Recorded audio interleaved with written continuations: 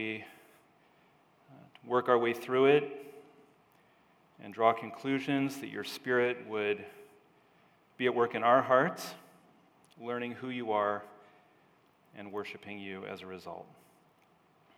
I pray that you would bless our time together now in your name. Amen. Children, you are dismissed to your class.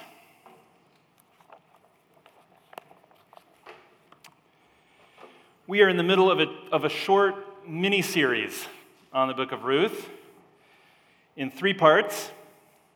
Last week we looked at Ruth chapter 1.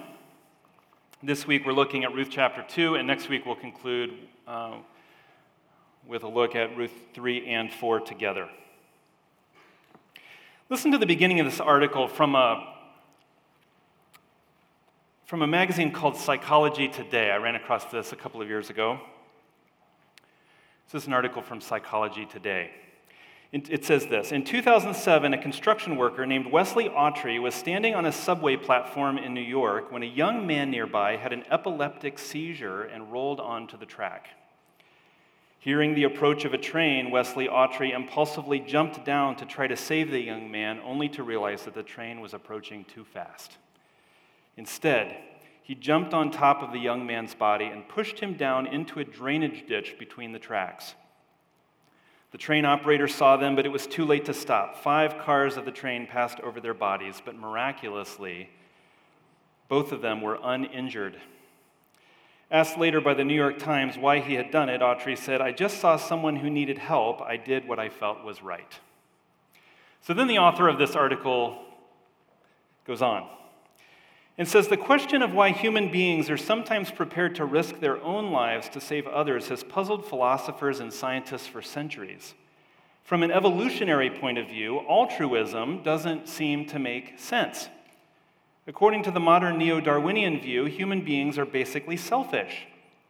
After all, we are only really carriers of thousands of genes whose only aim is to survive and replicate themselves. We shouldn't be interested in sacrificing ourselves for others, or even in helping others at all. We all want there to be good in the world. We want other people to be good, and we want to be good. We want people to treat each other well, especially in the hard times, because sometimes it's in the hard times when our true character really comes out. But the author of this article asks a good question here. Why should we be any better than our genes? Other than this basic instinct and impulse to get for ourselves and to sort of shore up our own lives and our own circumstances, why should we be any better than that? Why should we be any better than our own self-interest? And that's really the issue in the book of Ruth. That's the question that we're looking to the book of Ruth to answer. Today we're going to look at Ruth chapter 2, so I invite you to turn there in your Bibles with me. We're going to read it, and we're going to talk about a couple of key issues, and then we're going to draw some conclusions about the meaning of the whole. As we turn to Ruth chapter 2, let's review where we are in the story. It's the period of the book of Judges. It's a very dark time in Israel's history. God's people have forgotten what God did to redeem them in the promised land, what God had done to redeem them from slavery to take them into the promised land. And they are worshiping other gods and abusing and mistreating each other. We have these little vignettes through the book of Judges, these little stories which sort of encapsulate the period, which illustrate what Israel was like at that time. We have a man who kills his own daughter. We have a wife who is burned alive. We have the leader of Israel who visits prostitutes and engages in all these petty little squabbles and fights and kind of dilly-dallies with the enemy instead of fighting them. We have a man who makes homemade idols in order to worship them, and he hires a Levite to be his own personal priest, but then another tribe of Israel steals the gods and worships them themselves. We have a man and a woman who are traveling through the southern part of Israel, and it's time to spend the night, but they don't want to stay in Canaanite territory because maybe that would be too dangerous, so they decide to go just a little further to Israelite territory where it would be safer. And during the night, men surround the house and they try and drag the man out and rape him. And in order to protect himself, he shoves his concubine outside, where she is ferociously raped and killed, and as a result, the man cuts her into 12 pieces and starts a civil war. I mean, these are the little vignettes that describe Israel at that time in the book of Judges. It is a very dark time, filled with faithlessness and immorality, taking advantage of anyone who was vulnerable or who could be exploited. It was especially a dangerous time for women. And the book of Judges says everyone did what was right in their own eyes. They just do whatever's best for themselves. It's survival of the fittest. In fact, they're doing exactly what the author of that article in Psychology Today assumed they probably should do. Whatever's best for them. And it's just a disaster. And so during this time, there's a famine, and a woman named Naomi and her husband and her 2 sons travel to Moab. Moab is an enemy territory. It's known for idolatry and sexual immorality, and they have a history of scandal with Israel. And so as a result, the book of Deuteronomy says that no Moabite will ever enter the assembly of the Lord. Naomi's husband dies. The sons marry Moabite women, even though they probably shouldn't. Neither couple has any children for 10 years. Then the sons die. And what all of that means is that we now have not 1, but 3 desperate, poor widows with no one to take care of them. Naomi decides to go back to Israel because there's food there. But once they set off and they're on the way, then she begins to have second thoughts. And she realizes that her daughters-in-law won't have any hope in Israel. There's no hope for them there. There's only a life there of hard poverty and probably death. And of course, the only way in that time that a young widow could possibly have any kind of a future is if she would remarry, but no one in Israel is going to marry these Moabite girls. And so at her own expense, she urges them to go back to their other families in Moab. And Orpah sees that her mother-in-law is right, and so she does return. And Ruth knows that Naomi's right as well. Ruth knows that there is no future for her in Israel. But she is sacrificing herself, and she follows Naomi back and sacrifices her future for her. And when they get back to Bethlehem, Naomi is angry. She blames God for her struggles and her situation, and she tells the women of the town, "Don't call me pleasant. I have a new name now. My name is bitter. Call me that. For the Lord has made me bitter." That's what people say when they don't have any hope.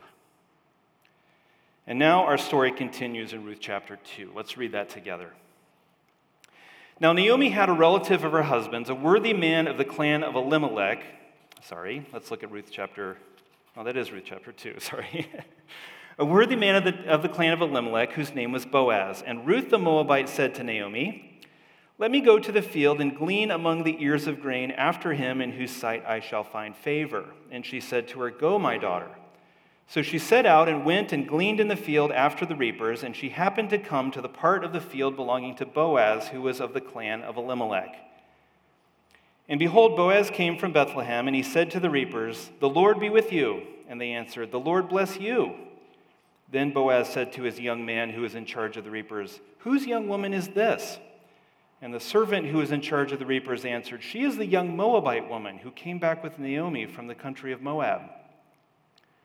She said, "Please let me glean and gather among the sheaves after the reapers." So she came, and she has continued from the early morning until now, except for a short rest.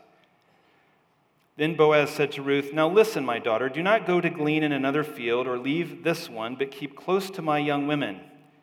Let your eyes be on the field that they are reaping, and go after them. Have I not charged the young man not to touch you?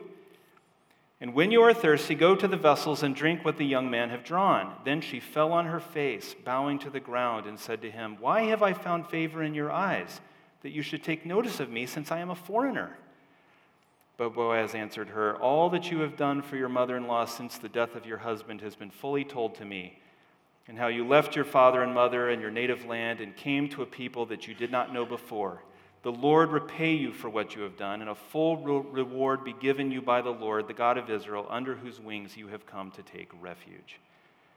Then she said, "I have found favor in your eyes, my Lord, for you have comforted me and spoken kindly to your servant, even though I am not one of your servants."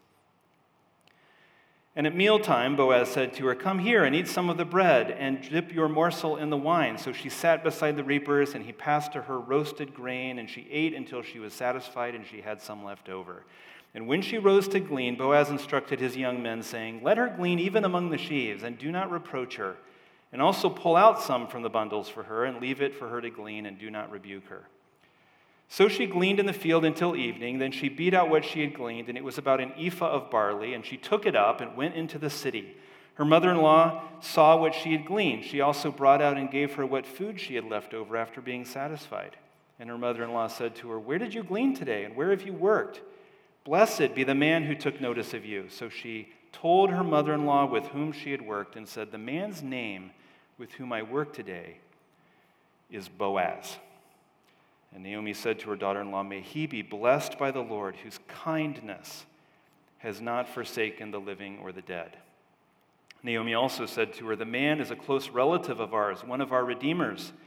And Ruth the Moabite said, "Besides, he said to me, 'You shall keep close by my young men until they have finished all my harvest.'" And Naomi said to Ruth, her daughter-in-law, "It is good, my daughter, that you go out with his young women, lest in another field you be assaulted."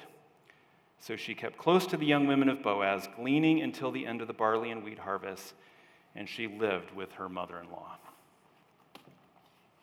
This is a great story, and it's also history, but it's more than history. It's theological history. It's written to tell us something about God and God's relationship with his people. It begins in verse 1 by saying that Naomi had a relative of her husband's, a worthy man of the clan of Elimelech, whose name was Boaz. He's a worthy man. The NIV says that he's a man of standing. The King James Version says he's a mighty man of wealth. He's a relative of Naomi. And it's difficult to know which sense the author means by saying that he's a worthy man. Sometimes that word is used to refer to men in battle, great military heroes. Sometimes it's used to refer to physical wealth. Sometimes it's used to refer to someone of great character. I think we'll find out a little later which one the author primarily means here when we get to chapter 3. But he's a man of standing in the community. He has influence. He's a man about town. He's wealthy, he has land and many servants, and we are going to find out very soon that he is good. What's interesting is that in this verse, the narrator is telling us about Boaz. Ruth doesn't know about it. This is a word from the narrator to us, the reader. Naomi apparently hasn't told Ruth about this. But what this allows us to do as readers is that as we get into the story, we are able to watch the events unfold, and we get to see Ruth's reaction to discovering Boaz and finding out what he will do for her. Naomi and Ruth need someone to help them, and we are going to watch all of these pieces fall into place. Ruth the Moabite said to Naomi in verse 2, "Let me go to the field and glean." Now, in the ancient world, there weren't any government programs like food stamps or Medicaid. But one way that God provided for the poor was through something called gleaning. It says in Leviticus 19, "When you reap the harvest of your land, you shall not reap your field right up to its edge. Neither shall you gather the gleanings after your harvest." In other words, don't go back through a second time and do a better job. "You shall not strip your vineyard bare, neither shall you gather the fallen grapes of your vineyard. You shall leave them for the poor and for the sojourner. I am the Lord your God." So when farmers would harvest their field, they would intentionally leave the edges there so that when the poor came through looking for some kind of food, they could find it. Deuteronomy 24:19 says, "When you reap your harvest in your field and forget a sheaf, don't go back and get it. It shall be for the sojourner, the fatherless, and the widow, that the Lord your God may bless you in all the work of your hands." It's a mentality. It's a mentality that the Mosaic Law is teaching. Don't be so efficient and so careful that there is nothing left for the poor person who wanders through the field looking for food. Make sure that there's something that they have to eat. Now, Ruth is hoping that since it's harvest time, she can go out and glean. She can go out into the field and find some leftover grain, some scraps maybe that people have left behind. Notice in verse 2 that the narrator calls her the Moabite, right? We know this. We've read chapter 1, but he keeps bringing this up because it's significant that she's not an Israelite. She's a Moabite. And all of the associations that come along with that. This does not sound like a good plan. She, a Moabite, is going to go to the field where all the other Israelite workers are. She's alone, and she's going to try and get free food from them in the time of the judges. Notice she says, in whose sight I find favor. See, I think that she suspects that there could be trouble. So she's hoping that she'll find someone there who will look well on her, who will give her favor and not mistreat her because she recognizes that she's in a vulnerable and risky situation here. So she set out and went and gleaned in the field after the reapers. Now, when we think of fields, we think of Wisconsin, which have these huge farms, sometimes as large as the eye can see. In 2012, the average Wisconsin farm was 195 acres. But in ancient Israel, the fields were very small. There was no fertilizer or modern equipment. The land did not produce well. The harvests were small. It was just subsistence farming. People were basically trying to get enough food to get by. And often there was just one big field, and then parts of the field were separated by these boundary stones. So kind of as you went from one part of the field to the next, you didn't really have a clear sense that you were moving from one person's property to another one. And as she's working through the field, she's looking for leftovers, and she comes to the part of the field belonging to Boaz. But she didn't just come to that part. It says in verse 3, she happened to come to the part of the field belonging to Boaz. I think that's significant that he says that. It sounds like it was a coincidence. But then why say it?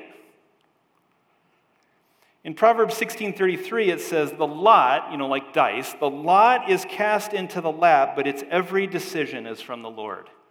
In other words, God directs things that even those that look like chance. By saying that she just so happened to come to the part of the field belonging to Boaz, I think the author means exactly the opposite. It's sort of tongue-in-cheek. It's a way of saying it was not just chance, that God is at work here, and he was directing Ruth to just that part of the field. So Boaz comes from town in verse 4, and he says to his workers, the Lord be with you, and they answer, the Lord bless you. I mean, look at his interaction with them. We haven't been told anything about Boaz's character, just the fact that he's rich and that he's related to Naomi. But now by his actions, we are getting to know him here. And we notice some things right off the bat. He has a good relationship with his workers. And he is a follower of the Lord. And just look at how he and his employees are blessing each other, talking about the Lord as they meet each other for the first time that day. Blessing is one of the themes of this book. It's this subtle reminder that even as people are kind to each other, they are reflecting God's kindness, and as they are blessing each other, God is blessing them. It's a small village, and everyone is out there working at the harvest time, and Boaz looks out and he sees this woman he doesn't know. It's a small town of Bethlehem, and so he says to his foreman, whose is that young woman? He doesn't say who is that young woman, he says whose is that young woman? In other words, what is her relationship to someone else that I know? Who does she belong to? Now, one reason he might be asking that is because she's a foreigner, but it's also maybe because she's all alone out there. She's not working with anybody else. She doesn't apparently belong to anyone. But it also anticipates that she does belong to Naomi, who is his relative. Look what the servant says in verse 6. He says, she is the young Moabite woman who came back with Naomi from the country of Moab. See how he says that twice? Moab? It's like he's saying, she's from Moab. You can just imagine the thoughts going through his head. Like, what is Boaz going to say about this, right? We've got this Moabite. She's really sketchy. She had asked for permission to glean and worked all morning. And the end of verse 7 is a little bit difficult to understand. No one really knows what it means, but I think what it means is that she had been working hard in the field all morning, and just now, just before Boaz arrived, she had taken a brief rest. Now look at how Boaz responds to Ruth once he realizes that she's in need. He does 9 things for her. He doesn't toss her a little bit of money and send her on her way. He does 9 substantial things for her, each one kinder than the one before. First, in verse 8, he calls her my daughter. He's a rich Israelite man, and she's a poor Moabite woman, but he makes her feel comfortable and accepted. He could say to her, "What are you doing here?" But he doesn't. He calls her my daughter. It's kind. It's a family term. It's a term of acceptance. Second, at the end of verse 8, he asks her to stay in his field. It's not just that he's going to tolerate her. It's not just that he's going to overlook her presence even though he wishes that she weren't there. He wants her there. He wants to make her feel comfortable. There may not be that much food to go around. There may not be that much grain on the edges of the field or that's left over in the field. What about all the Israelite poor people? Shouldn't the Israelites have first dibs on this food? It's Israelite territory after all. Is it right that some of it would go to a Moabite girl? Yes.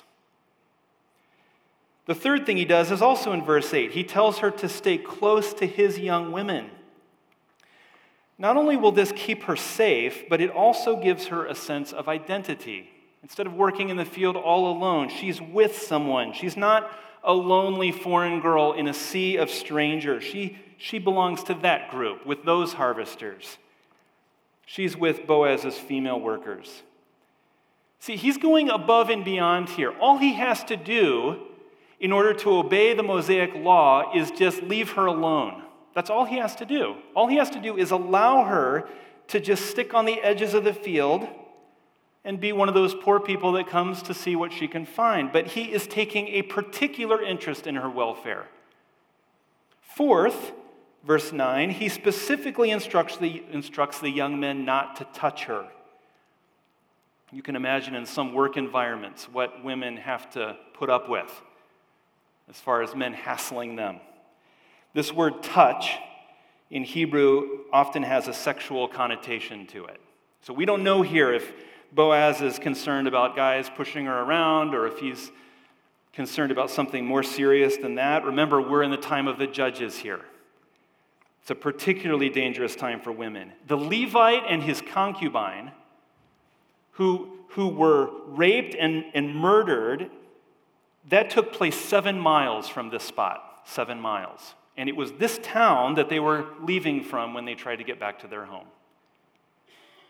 Here is Ruth, a foreign girl, right, with no one to protect her. She's a prime target, but Boaz explicitly calls his guys over and says, "You leave her alone." Fifth, in verse 9, he says that if she's thirsty, she can drink water from what the male servants have drawn. That's a little bit unusual because in ancient Israel, it was the foreigners who were supposed to do the manual labor and draw water for the Israelites.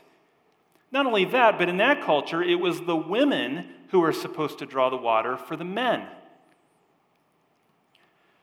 Now Boaz is starting to get a little carried away because he's saying that his men are going to draw water for her. He has so far just shown basic human decency, but now he's giving her his stuff. And she can't believe her ears. It's shocking generosity, and she doesn't know what to make of it. And so she says in verse 10, "I'm a foreigner. Why are you treating me like this?" She expected to be treated like an outsider.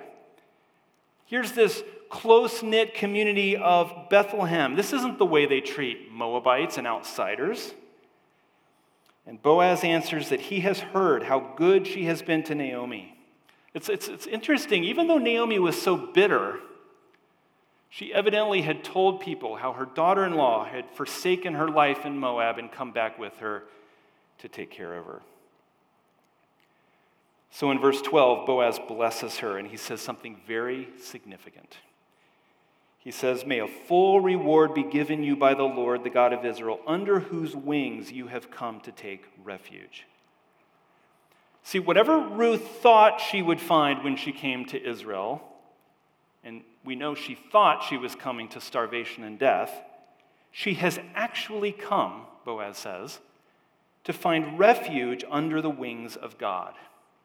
She has given up the gods of Moab and committed herself to the Lord, the God of Israel. And whether she knew it or not, she was coming to Israel to find refuge under the wings of God. And what do the wings of God look like?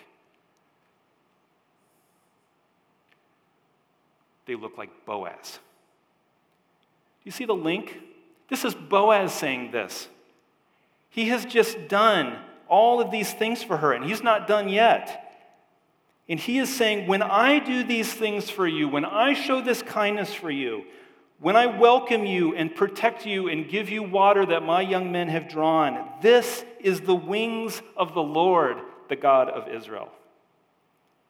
He says, I am doing these things on behalf of God. And when you come under my protection, you come under God's protection. My goodness toward you is done on behalf of God. That is incredibly significant. And she cannot believe Boaz's kindness. Look what she says in verse 13. She says, you have comforted me, and you have spoken kindly to your servant, even though I am not one of your servants. Now, in Hebrew, there are a number of different words for servant. And the word that she uses here, when she says, I'm not even one of your servants, and you're being so nice to me, the word that she uses for servant is the lowest word. It is the bottom rung. It is the lowest position of society. This kind of servant is so low in social status that they were not even able to become a wife. They could be a concubine, like a mistress. They were the ones who, like with Abraham and Hagar, if your wife couldn't conceive, you could go into your servant and have a child through her. They were the ones who did the manual labor, grinding grain and washing people's feet, all the dirty jobs that nobody else wanted. She says, look, I am not even there. I am not even like one of your lowest servants. And yet you are being so good to me. It's incredible that Boaz would treat her this way. But Boaz is not done yet. He's already done 5 things for her. Look at number 6 in verse 14. He invites her to the noon meal. Now, the meal wasn't just a time to eat. It communicated something socially about who belonged. And Boaz is there eating with his workers, and he says to Ruth, come over here. She may have been keeping her distance because she didn't really belong with them. She's just one of the other poor people. But he says, come here, come join our meal. And he passes her food, and it says that there's a dipping sauce. And that means that he's not just kind of giving her the leftover scraps, but she is fully invited into this meal. And that means she probably didn't have her own lunch. What was she going to eat that day? But she not only had plenty to satisfy her, but she had some left over. 7th, at the end of verse 15, he says that she can glean even among the sheaves. Now, the way that the gleaning normally worked is that the harvesters would go through the field, and as they picked up, they would cut the grain and the stalks of grain, and they would tie it into bundles, and some of them would accidentally be dropped, and then you could go through after, and you could see what you could find. But what they're doing is, Boaz is telling her that she's allowed to glean even among the grain that was already harvested. That's not gleaning. He's saying, don't make her go through the field looking for scraps. Just let her go over to the piles that you've already cut, and she can just kind of get the grain from there. 8th, he protects her dignity. Look at the end of verse 15. And do not reproach her. Not only were the young men not allowed to forbid her for doing this, but they were not allowed to humiliate or tease her. No snide comments. No remarks about her ethnicity. The workers are supposed to accept her and treat her with kindness. And finally, 9th, here is where Boaz just really goes overboard. He tells his workers, you know what? Just pull out the grain and leave it lying on the ground for her to pick up. I mean, now they're purposefully dropping bundles on the ground and saying, here, over there.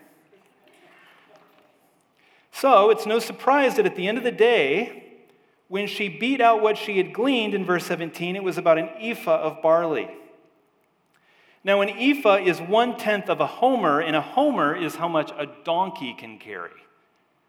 So scholars guess that an ephah is something about 30 to 50 pounds of grain. So she didn't go home that night with a little bag, oh, look, I got enough for a couple of days. She is hoisting a massive bag of grain on her back and going back to Bethlehem to her mother-in-law, probably about 2 weeks' worth of work. It was so much grain that she got. When she gets home, she does 2 things. First, she shows Naomi what she had gleaned, and it says at the end of verse 18, she gave her what food she had left over after being satisfied. This is the same wording that we saw at the lunch in verse 14. This isn't the grain that she gleaned in the field. This is the lunch that Boaz had given her. And I think that means that Naomi had not eaten anything all day. But now Ruth is providing for her out of what Boaz had given to her. And Naomi doesn't have to be hungry. Ruth comes home not just with a gigantic bag of groceries, but with dinner. And her mother-in-law said to her, "Where did you glean today? Blessed be the man who took notice of you." See, Naomi knows something is up here. You don't go to glean and bring home that much food. And Ruth tells her that it was Boaz who had helped her. And in 2:20, Naomi now says something very significant. She says, "May he be blessed by the Lord, whose kindness has not forsaken the living or the dead." Kindness. May Boaz be blessed by the Lord, whose kindness has not forsaken us or our dead husbands. Naomi interprets Boaz's kindness to Ruth as the way that the Lord has shown his kindness. When she hears what Boaz has done for Ruth, she gives the credit to the Lord. And now there's a little crack in the hard shell of Naomi's bitterness. Maybe the Lord has not abandoned them after all. In verse 21, Ruth says, "Well, besides, Boaz said to me, 'You keep close by my young men until they have finished all the harvest.'" But that's not what Boaz said back in verse 8. He had told her to stay with the young women. But see, now Ruth says, "Well, he told me to stay with his young men." I wonder, maybe she has young men on the mind. Maybe she longs for a young man because she knows that in the end, that's the only real hope she has for a future. But Naomi gently corrects her in verse 22 and says, "Yeah, you stay with his young women. Then you'll be safe." In other words, I think she's saying, Ruth, don't get your hopes up. You stay with his young women. So, verse 23, she kept close to the young women until the end of the barley and wheat harvest, and she lived with her mother-in-law. So let's make a few overall observations, and we'll kind of put this together and talk about the main point. First of all, the word kindness, chesed in Hebrew, is a very important word in the Old Testament. It's the word that we talked about last week. It's sometimes translated in our Bibles as faithful or loyal, good, merciful. It describes God's actions toward his people because he is connected to them in relationship. God acts for the benefit of his people, not because they deserve it, and not because it's going to benefit him in any way, but because it is in his nature to do so. And throughout the Old Testament, because God shows his kindness to his people, he expects his people to show the same kindness toward each other. In 2 Samuel 9, David says, "Is there not still someone of the house of Saul that I may show the kindness of God to him?" In Micah 6:8, "This is what the Lord requires of you, to do justice and to love kindness and to walk humbly with God." In Hosea chapter 4, God is angry with Israel because there is no faithfulness or kindness or knowledge of God in the land. This key word kindness, occurs exactly 3 times in the book of Ruth. We saw it last week in chapter 1 in 1:8. When Naomi tells her daughter-in-law, "May the Lord deal kindly with you as you have dealt with the dead and with me." Naomi is linking God's character with good character. Ruth has sacrificed her future for Naomi. That's something that God would do. because God is sacrificial, and kindness comes from Ruth ultimately because God is kind. And the second time we see this word kindness is here in this chapter in 2:20, when Naomi says, "May Boaz be blessed by the Lord, whose kindness has not forsaken the living or the dead." What does Naomi mean when she says that God has shown his kindness to them? Well, first of all, one of the things that's obviously going on in this story is God's providence. In 1:6, Naomi hears that God has sent food to his people. In 1:22, Naomi and Ruth happened to arrive just at the beginning of the barley harvest. Well, that's very fortunate. If they had arrived any earlier, they would have starved. And if they had arrived any later, they would have missed their chance to glean. In 2:3, Ruth just so happened to come to the part of the field belonging to Boaz. She didn't even realize that she was coming to the one person who would be willing to help her. She's gleaning and kind of working through the field, and all of a sudden, here's this guy being nice to her.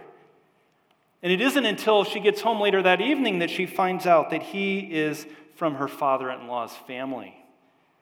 Boaz was just the right man for Ruth to meet. If he had been kind, but not a kinsman, he could not have helped her long term, as we'll see. But if he had been a kinsman, but not kind, then what good would that have done? The second way that God has shown his kindness to Ruth is not just through his prevailing providence, but through Boaz.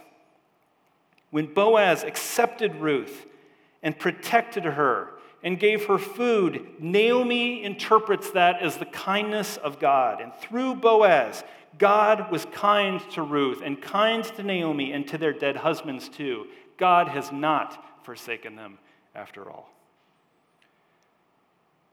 The Lord has been working behind the scenes in his providence in invisible ways, but he has been also working in very visible and physical ways through Boaz.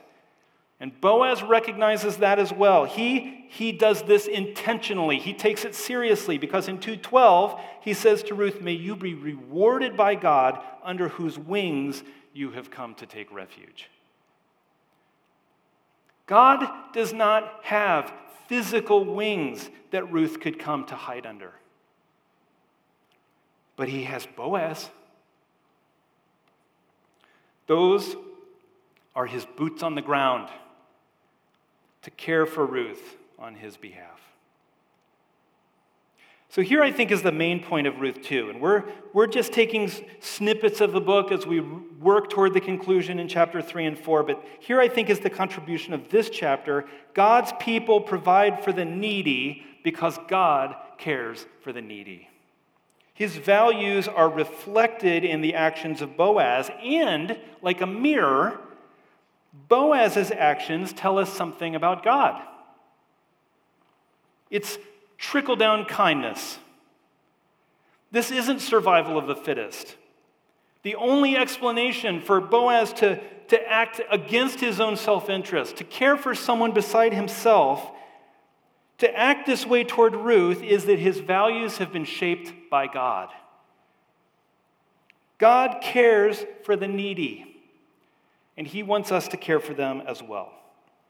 And we see this throughout the Old Testament. In the book of Exodus, it says, "You shall not pervert the justice due the poor." And it says, "In the seventh day, leave your land fallow so that the poor can eat from it."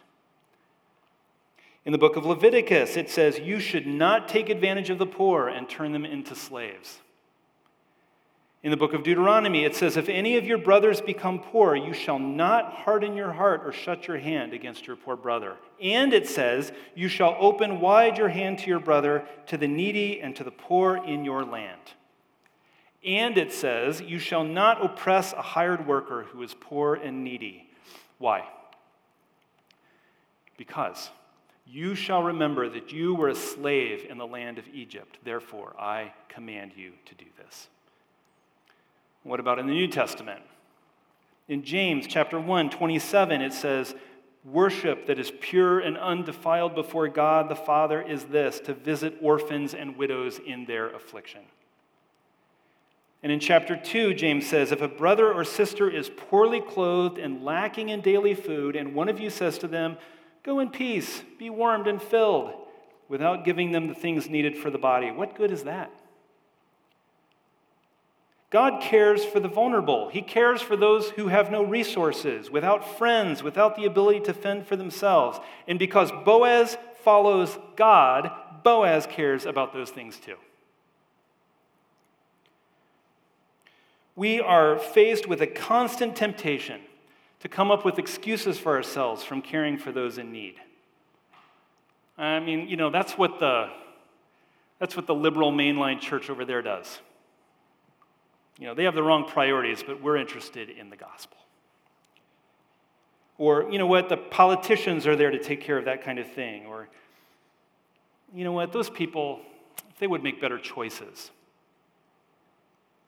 But Boaz, he could have done this. He had clear biblical guidelines on how he should have helped Ruth. He had clear guidelines from Scripture. He should have let her glean at the edge of the field. And if he had done that, he could have gone home that night with a clear conscience. He could have said to his friends, there was a poor widow there today, and I let her glean in my field. And they said, well done, Boaz. You did exactly what the Bible said you should do. But he went way beyond that. He spoke kindly to her. He gave her food and water. He protected her. He included her. He accepted her. And he made her work in the field incredibly successful. We have the opportunity here in this body to be a community of kindness toward each other, where we accept and care for each other, especially those among us who are vulnerable. And then that kindness that we show just sort of spills out of here into the community around us. It just can't help it. There's too much. It spills out of our church into the community around, and we act like Boaz, and more importantly than that, we act like God. We get to know each other and our neighbors.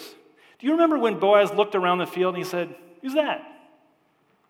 He didn't recognize Ruth, so he asked about her. This is an example to us. To have sensitive antenna up, to look for people who are struggling and might need our help, to figure out what they need, to treat them with dignity, to do what we can to protect them, to include them in our group, although that may cost us something.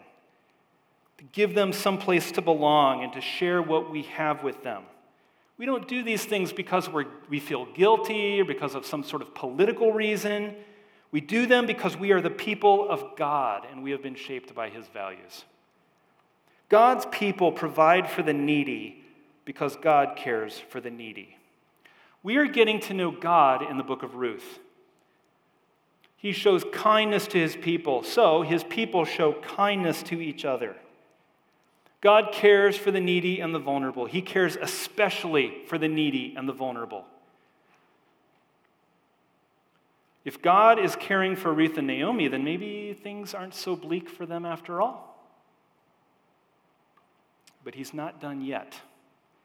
And next week when we look at chapter 3 and 4, that we'll see that he is also a redeeming God.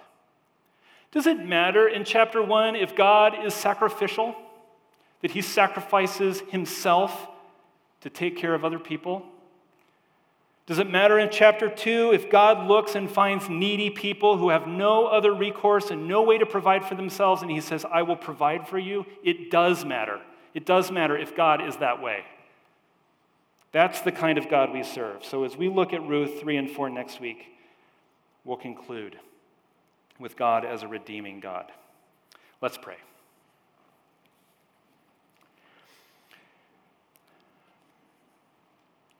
Father, we're grateful that you have revealed yourself to us. We could have been left to look at the natural world around us and guess what you were like. We thank you that you've revealed yourself to us as a good, kind God who loves us. We pray for the needy and the vulnerable in our church today who you love and care for. We pray that you would give them hope. We pray that you would provide for their needs. We pray that you would comfort them in their affliction. We pray that you would give them their daily bread. and we pray that you would do that through us. It is not easy for us to act like Boaz. What is easy, Lord, is for us to do the bare minimum and to make excuses. And so we pray that by the power of your Spirit, we would be more than our basest instincts, that we would be shaped as your people, that we would be so informed by your values and what you care about that we act in radically different ways than the people around us in this world. We want to be like you. And we want to love what you love and hate what you hate. And we pray that you would give us the strength to act beyond our own selfish impulses and to be a people who reflect your good and gracious character. We worship you this morning, and we pray for your help. In Jesus' name, amen.